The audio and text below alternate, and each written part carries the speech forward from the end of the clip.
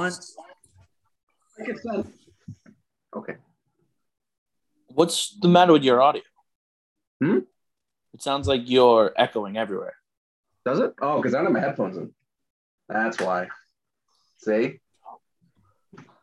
Ladies and gentlemen, boys and girls, welcome back to episode 42 of Suplex Biddies, brought to you by Couch Guy Sports. Do yourself the favor, go use the internet one time, check out all the blogs, all the articles, all the podcasts on the network. Trust me, you don't want to miss it. 2022 is the year of Couch Guy Sports, and it's going to the moon, baby, like Cameron Grimes. Hunman, now I can't hear your audio. I haven't said anything. Oh, well, you went who, and I was waiting for it to come out. Ooh, see the delay. Now you're wicked. Now why is your volume so low? Because I'm not speaking loudly. Technical difficulties. All right, we're good. So, as you know, Andrew Hunman is here. We have Diego Galvez is also here again this week. No John Alba this week, unfortunately. Hopefully we get him back on the show soon. Hopefully we can get him on after the Rumble. So we'll be like, yeah, you were right, bro. You know? Yeah, when Roman Waynes wins. Guy had some really, really good insight. You can see why he's as successful as he is. Mm-hmm. So we got a nice little show for you tonight. But first, fellas, have you ever felt unable to focus, tired, just low on energy? Yes, sir. Hunman? Right now, can't keep my eyes open. Hurts. Yep. There it is. So we understand that feeling, and we understand it so well that the Suplex Biddies podcast is brought to you by the Couch Guy Sports Network and sponsored by our friends over at Shocked Energy. That was a very thick Boston accent there. I apologize. Shocked Energy is a drink made by gamers for gamers. All their flavors compact with 180 milligrams of caffeine to ensure that no matter what you're doing, your focus will always be razor sharp to keep you performing at the top of your game. Yeah. Their formulas are designed to specifically give you a high energy boost when you need it the most, while ensuring to avoid the jitters after too much caffeine consumption.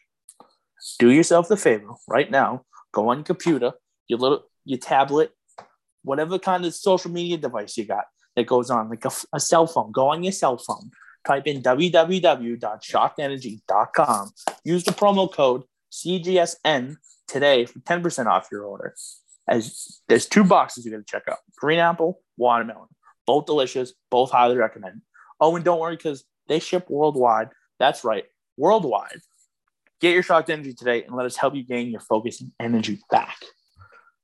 Fellas, now that we're focused, now that we're on our Shocked Energy-ish, it's time to get into our fantastic show.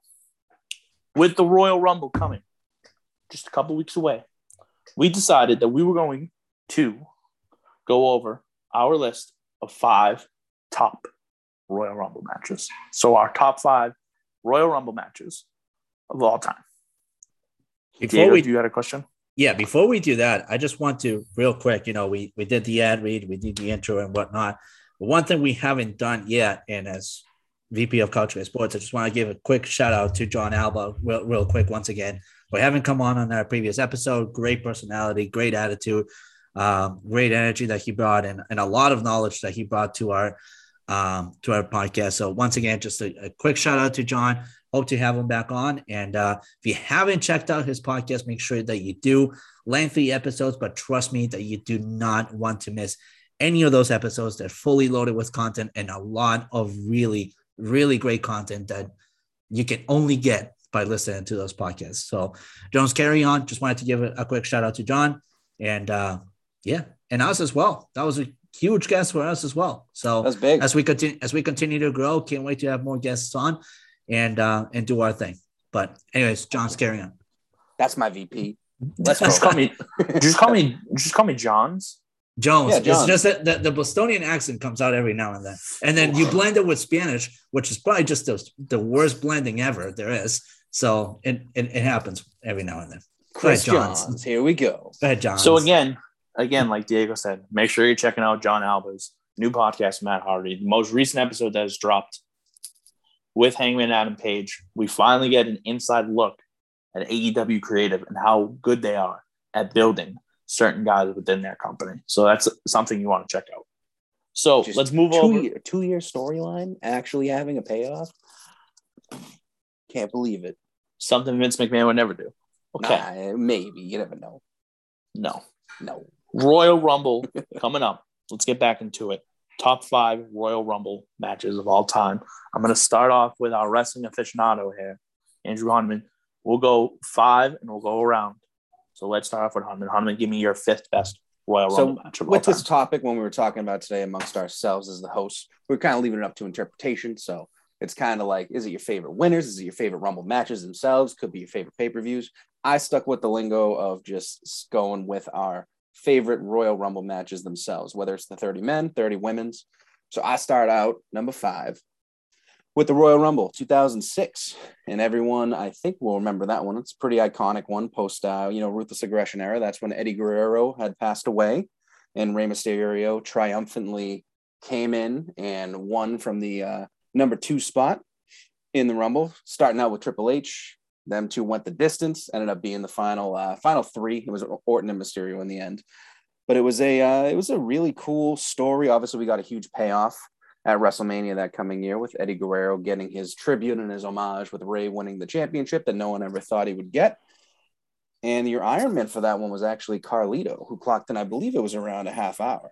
So there's always that one every year that gets in early, lasts a very long time, has a cool showing. It's when you have the company seems to want to back them a little bit and give them time to shine, and they can look back and say, well, he lasted 45 minutes in the Rumble.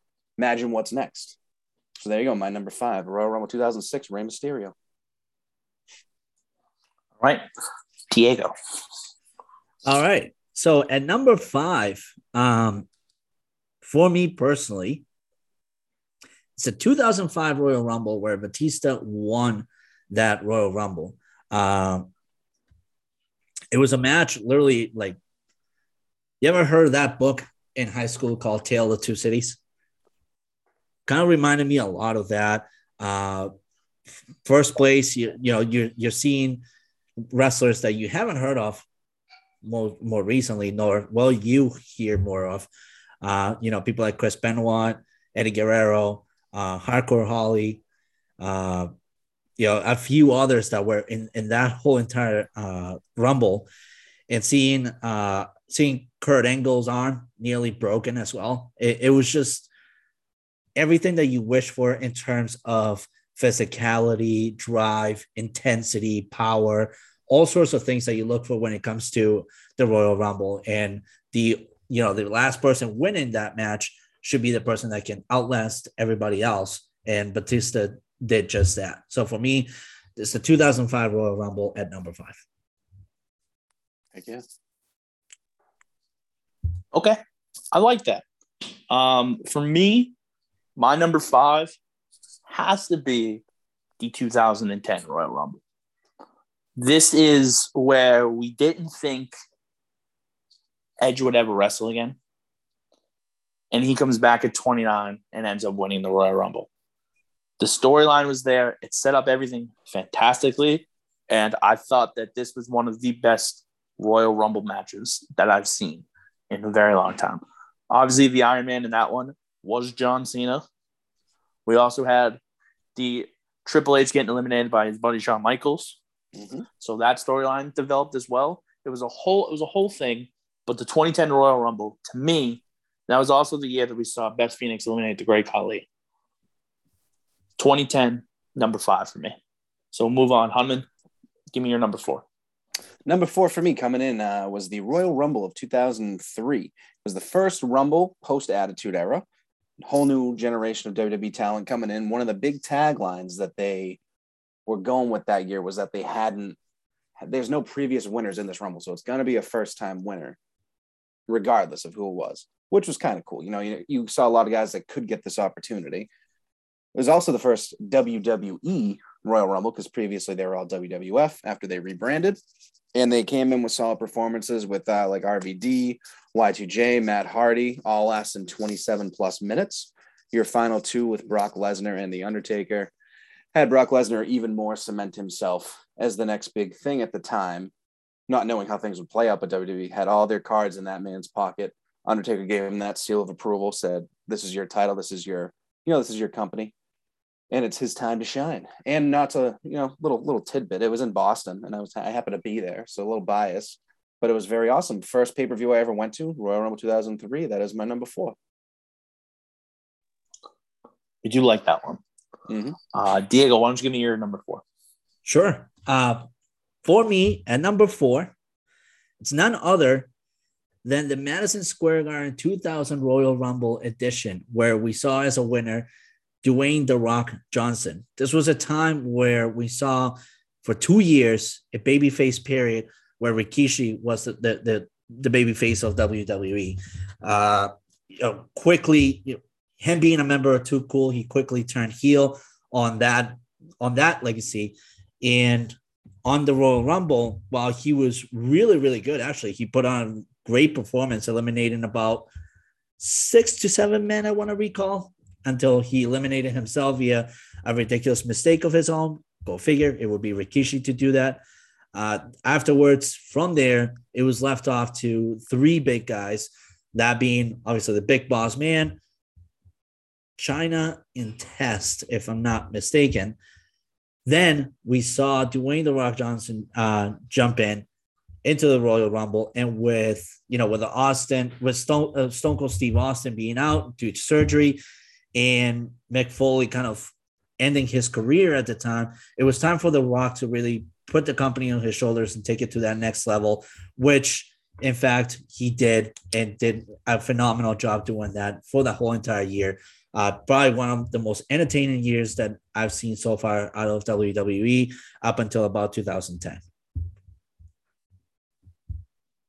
Love it. No, for sure. Again, these are fantastic lists by both of you guys so far, by the way. There hasn't been one that I really disagreed with as of right now. We'll see how the list progresses, of course. But for my number 4, it's got to be 2002. Triple H, coming back from his first big injury, finally became the guy in WWE by eliminating who was the last one? It was Kurt Angle was the last one at 29. But Mr. Perfect was in there somewhere too, I think, right? He was the second to last one. He was at 28. But Triple H coming in 23 minutes in the Rumble, was the Iron Man in that Rumble as well. With him coming back at the beginning of January, you had the slight nostalgia that he was going to be the one to win the Royal Rumble. Coming in at 22, he did just that. Triple H winning the 2002 Royal Rumble, my number 4. So, Hunman, we'll let you go. Number 3. Number 3, we're going to fast forward a little bit, go to 2018 for the first ever Women's Royal Rumble. And for me, that was just a big moment for the women, obviously. They deserved a match. There was a stacked roster. This is when the movement from the Divas generation to the women's generation was in full effect. You had plenty of stars coming in and out, a lot of throwbacks. They covered like 3 decades worth of eras of just superstars and everything like that. You had names like Lita, Tori Wilson, Molly Holly, Michelle McCool, who ended up having the most eliminations in the entire match, Trish Stratus, even Vicky Guerrero. And you had them blended in with all the other current age talent. Someone like Sasha Banks lasted 55 minutes. One of those 4 horsewomen that has now carried the company for as long as she has. And the biggest thing for me with that one, obviously the first Women's Rumble, very nice to see them get their moment, but Asuka winning the match just felt like the perfect thing. And it was just, that year was her and Shinsuke Nakamura that year. So it was cool having 2 international types of superstars winning it. The Mania results might not have been what all of us liked to see in the end, but it was a very cool homage to about 3 eras of women's wrestling. A bunch of people got their chance to shine. And Asuka definitely is a great name to have as your first ever champion of the Royal Rumble. So that is my number 3. Go on. Diego, can you give me your number 3? Of course. This is probably my absolute favorite moment of all time altogether when it comes to WWE moments, whether it's the Royal Rumble, whether it's WrestleMania, whether it's SummerSlam, whatever you want to call it. Fortunately, I rank it at number 3 because my other 2 picks are just a little bit of beautiful history that kind of have led on to this moment in WWE history.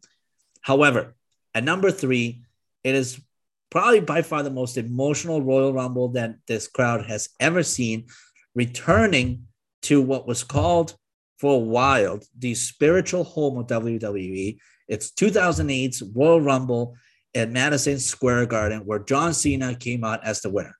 This was a time where wrestlers like Umaga were cleaning house, being a mega power within WWE, really just delivering amazing content for the industry, for the firm, for everything that WWE ever stood for in 2008. Roddy Piper also made an emotional return, having been a battle with Hodgkin's lymphoma syndrome in 2007, and then where we saw a stellar performance too from Triple H and Batista, just in the most unpredictable moment. All of a sudden, you just hear John Cena's music drop, and the pop that crowd gave when that music dropped, it's probably the loudest pop you'll ever hear ever again in WWE history, ever again. Cena returned from having suffered a torn pectoral muscle in October. Nobody really thought that he was going to recover that fast. To nonetheless of the element of surprise and delivery here, John Cena did just that and far more, performing really well, showing that he never lost a single second of his talent overall in 2008. This is probably the most shocking Royal Rumble moment in all history. And by far, but like I said, my greatest moment in WWE history. So at number 3 is that 2008 Royal Rumble. Not to mention the first two in that match were Shawn Michaels and The Undertaker, which was quite the star-studded start to any. That was an incredible moment. And again, like I said, when I picked my number 4th pick with The Rock, it was all a very good lead off from there. It was element of really good content, great surprises, a lot of physicality, a lot of great talent development. It was just a great moment to really be engaged with WWE and the product that they were delivering all along. Now, what was the bigger John Cena pop in your opinion? The Royal Rumble 2008 or his return this past summer when he popped out after Edge and Roman? While the latest moment was probably one of the most amazing pops we've heard in the past 5 years, I will give you that. I don't think there's anything topping that 2008 moment, though. That pop from Madison Square Garden, just how loud and how engaged that crowd was, it's a moment that you just can't beat at all. I used to love the Madison Square Garden little entrance they had too. Yeah. It was like that little corridor and the screen kind of came out. I don't know what it was about that arena, but I always loved that too. But carry on, guys. I apologize. No, that's fine. It's funny that you said it because my number 3 just so happens to be the 2007 Royal Rumble. Ooh, okay. Oh, so it was funny how Diego transitioned it that way. This was not planned. But with The Undertaker winning, everybody was very high on Shawn Michaels at this time. Like, this was going to be the WrestleMania match we were going to see at some point with Shawn Michaels versus The Undertaker. And this is probably one of the best stories that WWE has ever done, putting these two together in a WrestleMania moment.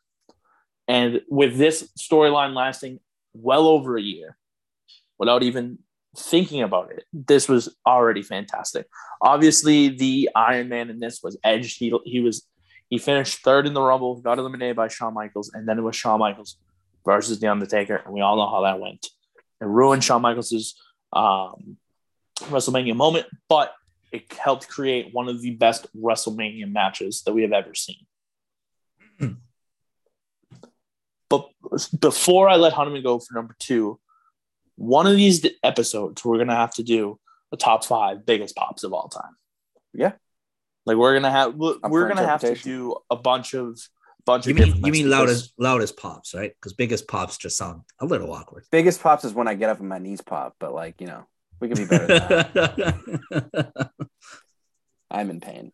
So number 2. Where's the DVD? Where's the DVD player? I just want to know. That's all. Hunterman, so number 2. Just before we jump into that, Jones, just so we're going to get to it anyway, 2007 is actually my number 1. So since we're in the topic in the realm of discussing it right now, I might as well just throw in my little paragraph that I had thought about earlier as we're discussing it, but it is my number 1 if you don't mind. Or should I wait? Go for it. Doesn't matter. That way we don't have to loop back. Yeah, and then as that you way said, I don't have to hear you talk for about 5 to 10 yeah, minutes. exactly. It's the best. Where everybody wins.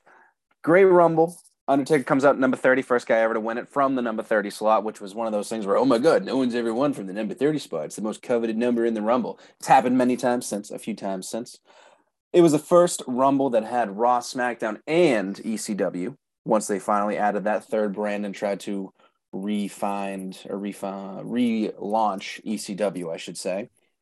This Rumble had so much speculation and intrigue and mystery because literally 4 weeks prior, Triple H went down with his second big quad injury in his match with Rated RKO and Shawn Michaels. And a lot of people saw him potentially being the next guy to go for fighting the title, maybe have a rematch with John Cena after the prior WrestleMania, everything like that. But then after that, no one really knew what was going to happen. Jones mentioned the Iron Men of the match for the respective shows. It was Finlay, Punk, and Edge. Finlay was SmackDown, Punk ECW, Edge for Raw, who clocked in at about 44 minutes. Pretty freaking good showing.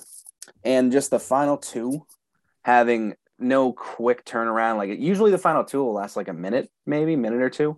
They literally decked it out for like 5, 6, 7 minutes, trying to eliminate each other and all these close calls, all these near finishes that had the fans just eating out of the palm of their hands. And that was just a little sneak peek of what you could get from The Undertaker and Shawn Michaels going forward, leading into the WrestleMania matches, things like that.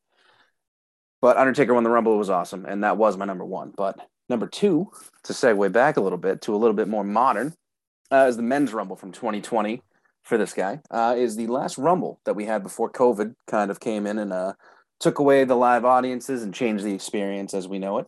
There was many, many cool moments leading up to the midpoint of the match. Brock Lesnar started it, eliminated every single person that was coming out, just dominating, had some funny spots with guys like Shelton Benjamin, who he's old college roommates with. They, Lesnar was acting like they were going to be buddies and then ends up tossing him over. He had a nice moment with Keith Lee, kind of gave him a rub, which unfortunately led to nothing. And we've talked about that 1,000 times. But the lead up to Drew McIntyre coming out and being the one to eliminate Brock Lesnar was awesome. And that was a huge pop. I know we talk about big pops, but the second he hit Lesnar with that Claymore and hit him over the top rope, I think it was Minute Maid Park. It was some baseball stadium. I actually didn't write it down, but it was a huge ovation. And then from there on out, everyone thought it was Drew's year. Once he did that, you knew what was coming. And he got his victory, got his first moments as a main event player. And as we know later on, dethroned Lesnar at WrestleMania. He also was the Iron Man of that match at around 34 minutes. So that is me, my number two, Men's Royal Rumble 2020. Yeah, no, for sure. Don't get me wrong. The spot on there with the Minute Maid Park, that was great. Is that what it was? To make it seem like you didn't know what you were talking about. I didn't actually. It wasn't Minute Maid Park? Yes. It was a baseball stadium. Okay, because they did a few the past couple of years. Yeah. All right. Diego, we'll let you do your number two. Sure. Don't say go ahead ever again. Go ahead. Go ahead. So at number two, Go ahead. At number two, I have the 2007 Royal Rumble as well listed. I just give it a little bit more of a bonus point here because of several factors. When you think of most Royal Rumbles, there's always a couple of matches or a couple of spots that are botched, typically at the beginning. Then you have a little bit of a comedic bit that tends to be somewhere in the middle, maybe leaning towards the peak of the moment for the Royal Rumble in itself. And then you get to the physicality aspect of things. In 2007, it wasn't quite like that. When you look at the first 3 to 4 bits of the 2007 Royal Rumble, all you see is a lot of competitiveness and a lot of seriousness in these characters. They were all laser focused, trying to prove that they could win this Royal Rumble without a shred of a doubt. Every single competitive in there and every single competitor that was in there could have very easily won this match single-handedly. However, nobody expected the Great Khali to deliver the performance that he delivered, where he is basically cleaning house, chopping everyone off of the list single-handedly, and then all of a sudden, just at the most perfect moment when Great Khali is just delivering this amazing performance, probably the best performance of his whole entire time, you all of a sudden just hear the gong sound and the eternal funeral music of the Undertaker come on.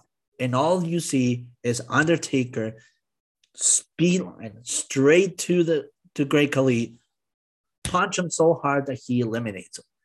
I have never seen such levels of intimidation, physicality, and great delivery upon an entry like what Undertaker gave us in 2007. Then on top of that, you have the magical storyline, which 2 years later, WrestleMania 25, probably the greatest moment of all history in WWE history when it comes to WrestleMania moments. Of course, with HBK and The Undertaker. So for me, 2007, it just delivers a little bit more than what 2008 did. It delivers consistency. It delivers great commentary, great content, a lot of high levels where, honestly, in 2007, a lot of fans, most people know that World Wrestling Entertainment, some of it has to do with some chicanery, a little bit of fake delivery here and there. But in 2007, it kind of withdrew that expectancy of the sport, and it really gave it that essence of, no, this actually could be real because these guys are really beating the living hell out of each other. So for me, 2007 just really delivered that, and that's why I'm ranking it at number 2. No, I agree with you there. My number 2 actually was already set. 2006. Oh, okay. Listen, it was very hard for me not to put this number 1. Mm-hmm. But with the homage of Rey Mysterio winning at the 2 spot, lasting over an hour, he wasn't even the only person in that Rumble to last over an hour. Triple H also lasted a little bit over an hour as well before Rey eliminated him. Plus, the storyline was great. WWE did a fantastic job with this one yet again. Rey Mysterio was the Iron Man in this one, and he won the Royal Rumble and then went on to win the world title in homage of his best friend. Great storytelling right there in 2006. So that's my number 2. Diego, why don't you give us your number 1? Sure thing. So number 1, this is a moment of history for me personally. Moment that truly developed who this personality would become to later on be and deliver basically one of the top 10 matches of all time for WWE history. It is none other than the 1995 Royal Rumble where Shawn Michaels was the winner for this Royal Rumble. We saw it was a lean year for the WWE. Most of the drawn talent that came to WWE left the company known as WCW at the time. The final 4 entrants in that Royal Rumble were people like Adam Bomb, Fatu, Crush, Dick Murdoch. And then in 95 was also the year where Shawn Michaels literally entered at the number 1 position and outlasted all 29 competitors to then win his WrestleMania title shot, which all along leading prior to the Royal Rumble, Shawn Michaels just wanted that opportunity. And he wanted in probably the best way possible that a wrestler has ever won his WrestleMania moment. The false finish between the British Bulldog and Shawn Michaels is also the kind of stuff that we kind of got a glimpse of what the classic matches should really look like. And in 95, it kind of led on the way towards later on, 96, 97, 98, the 2000s, even the 2010 era, where we saw these fake finishes happening that later on kind of gave an identity to how some matches might potentially end, especially when they have a really good storyline. An example like in 1995, where the British Bulldog and Shawn Michaels had their match. Later on, Michaels would also be crowned at WrestleMania as WWE champion for the first time in his career after winning that Royal Rumble match. So for me personally, seeing the career that Shawn Michaels had, seeing the pathway that he took to win his first ever title as WWE champion, and going out of his way to really beat all 29 opponents. Just imagine of a nowadays wrestler that can enter at the number 1 position and outlast all 29 opponents and also win the WrestleMania title at that opportunity. There's no other wrestler that has done it currently. And for me personally, the level of respect that there is for Shawn Michaels is extremely well deserved, especially after that 95 appearance. Now, to go off of my number one, I know we already talked about it, but one thing that we talk about more with the Rumble 2007, obviously the later stories of The Undertaker and Shawn Michaels and how their WrestleMania is shaped up. But there was also a very unexpectedly awesome match between The Undertaker and Batista at WrestleMania 23. Just two big Haas heavyweights that you wouldn't expect to put on some type of, a quality match. And they honestly knocked it out of the park. So that's another one of those. Just so much came from that singular match. So many different payoffs, and that to me is why it is the best one of all time. Makes sense. Mm-hmm. For me, this one was hard because I could have easily made the argument for 2006 number one. But this Royal Rumble set up probably one of the best endings to or beginnings to a – no, hold on. I'm trying to think of years. I'm trying to think in my head. Sorry, my brain's not working properly. Monday brain. But this led to one of the probably the best main events at a WrestleMania that I've ever seen. And that happens to be none other than the 2001 Royal Rumble match. Stone Cold winning, obviously, coming at 2070, lasted less than 10 minutes. But they didn't go long back then. That Royal Rumble match went a little bit over an hour, with the Iron Man being The Rock in that one. So what happened was Stone Cold wins the Rumble. The Rock wins the title. They set themselves up for WrestleMania 17. To me, the moment that sets up the WrestleMania is what makes the Royal Rumble so much better. And with that being said, that is specifically why the 2001 Royal Rumble is my number one pick. Nice. Yeah. Well, that was Austin's third and final Rumble victory, I believe, too, right? Austin won in 97, 98, 2001. Yeah.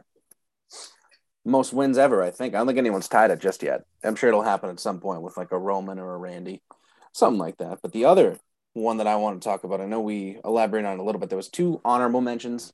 Didn't make our list, but they're very well renowned amongst the community of wrestling fans and such.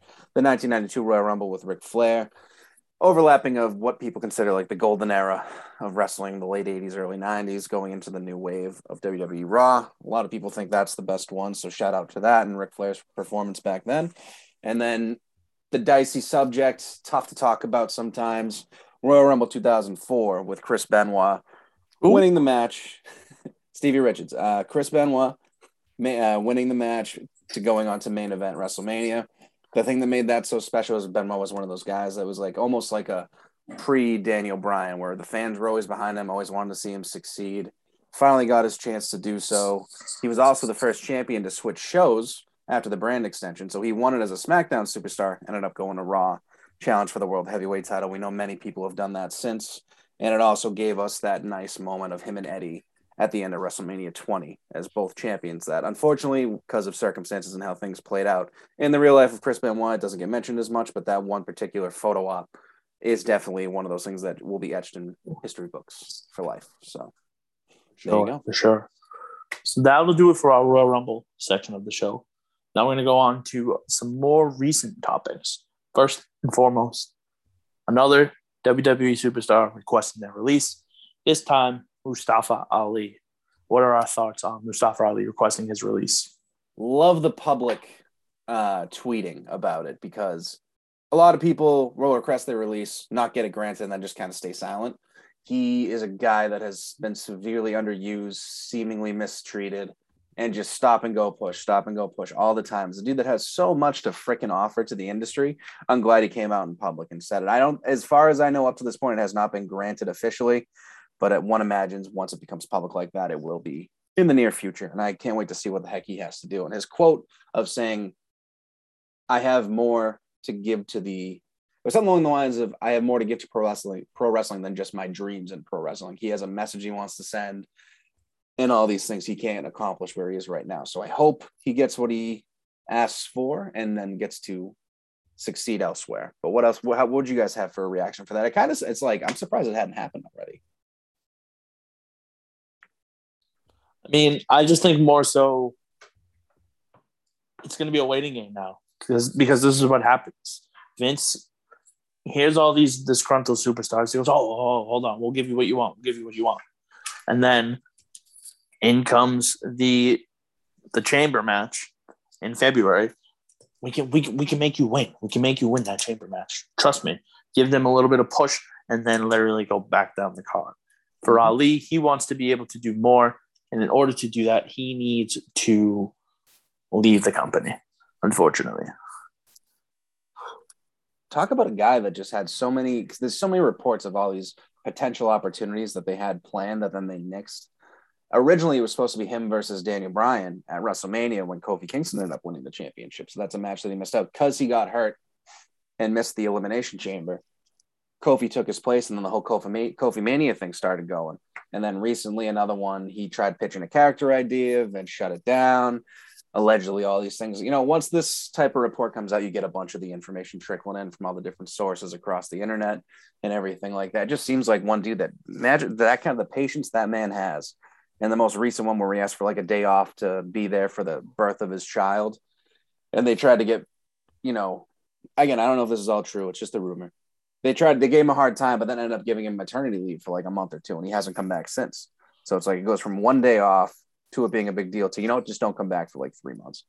Shades of almost like Punk when they were like, oh, he'll come back at some point, but then no one ever calls him. All this time goes by, gets fired on his freaking wedding day. It's some of these superstars, the way they get treated is really mind-boggling, and it's another one of those cases where you really got to question what the heck they're doing, and if people like Tony Storm or others are going to request their release and get it granted almost immediately, whether they quit or not, why do you hold on to guys like this? Like, if you're not going to use them, but you don't want to release them, what the hell are you doing? It's like, you know, their money, but you don't want to lose them so they can go succeed somewhere else. It's such a backward business practice. Like, it's so frustrating to see play out all the time. Yeah. And I mean, this is frankly as to why we're starting to see this behavior develop even more and more and more from wrestlers finally just having that moment where enough is enough and they're speaking out and taking action into their career. As you mentioned, Toni Storm, you know, she mentioned that she was just absolutely done and fed up having to feel like she needed to pay royalties to a superstar that nobody wants in that locker room. And she's only focused on her only growth rather than developing storylines that truly bring content onto the table for WWE and can make the company successful. She's only worried about her success, not being a company person. Therefore, you know, dragging the ship down as further as it has gone down already. In the case of Mustafa Ali, I really love the message that he mentioned, which to quote, it says, "I have a message that is bigger than my dreams in pro wrestling. Despite my best efforts, I will not be able to deliver this message while working with WWE. Therefore, I am requesting my release from WWE." End of quote.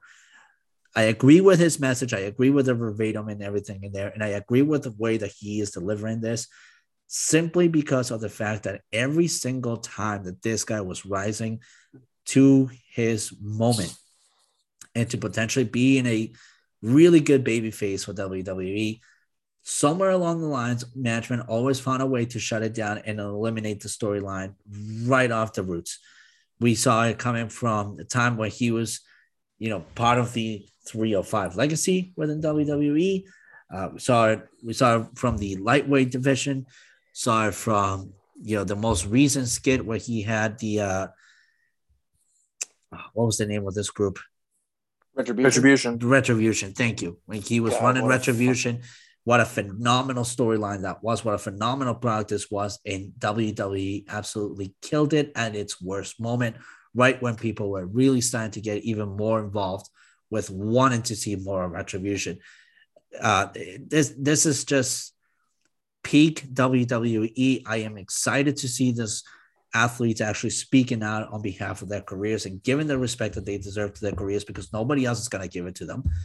You can have all the credit you want, but unless your name is established name somewhere like Roman Reigns, Brock Lesnar, Seth Rollins, or even an OG like John Cena, your name is just not going to be regarded.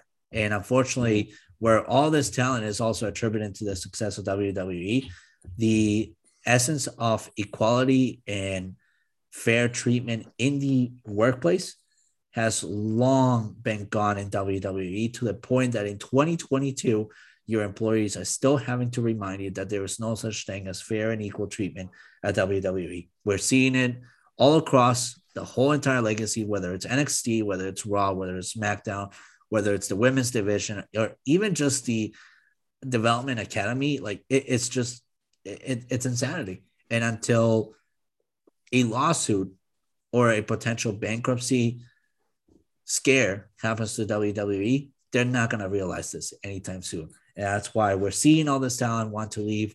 We're seeing WWE take the shortcut in the back door to try to get out of their problems in a way that seems professional and well handled by releasing all of these people. In 2021, we saw nearly 100 releases, if not 100 exactly.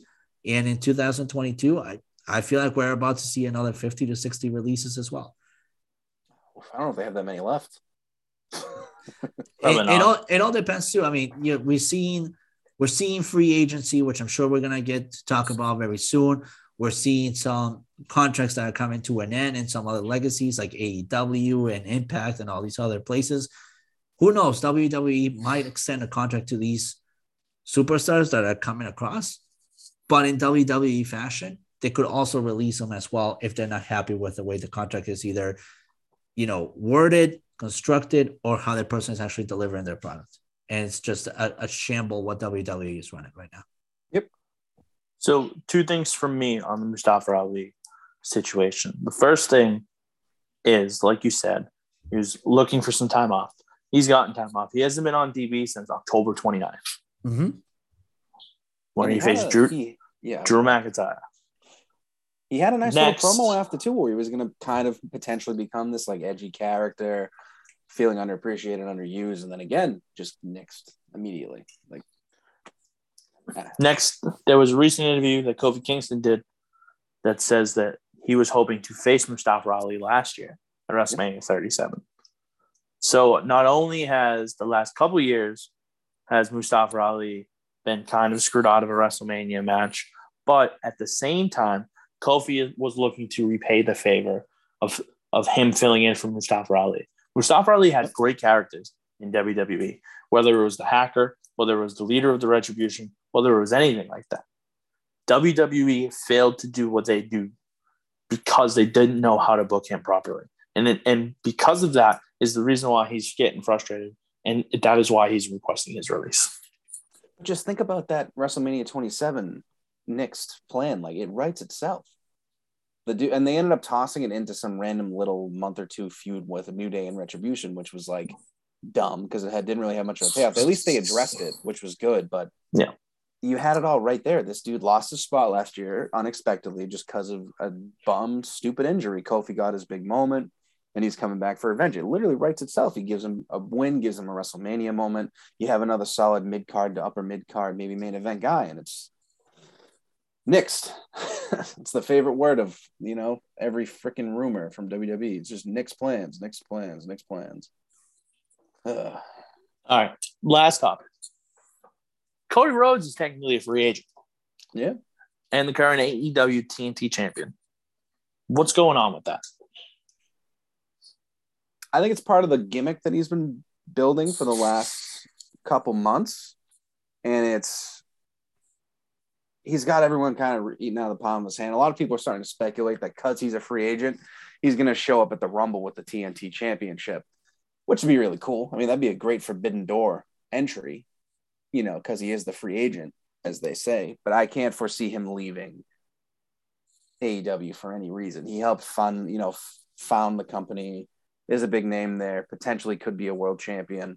Another one that people were tossing around is he lost a match saying he'd never compete for the AEW championship while he was under contract or something like that. Now he's technically a free agent. Maybe he's going to step up and try to beat Hangman and take the title because he's not technically on the roster.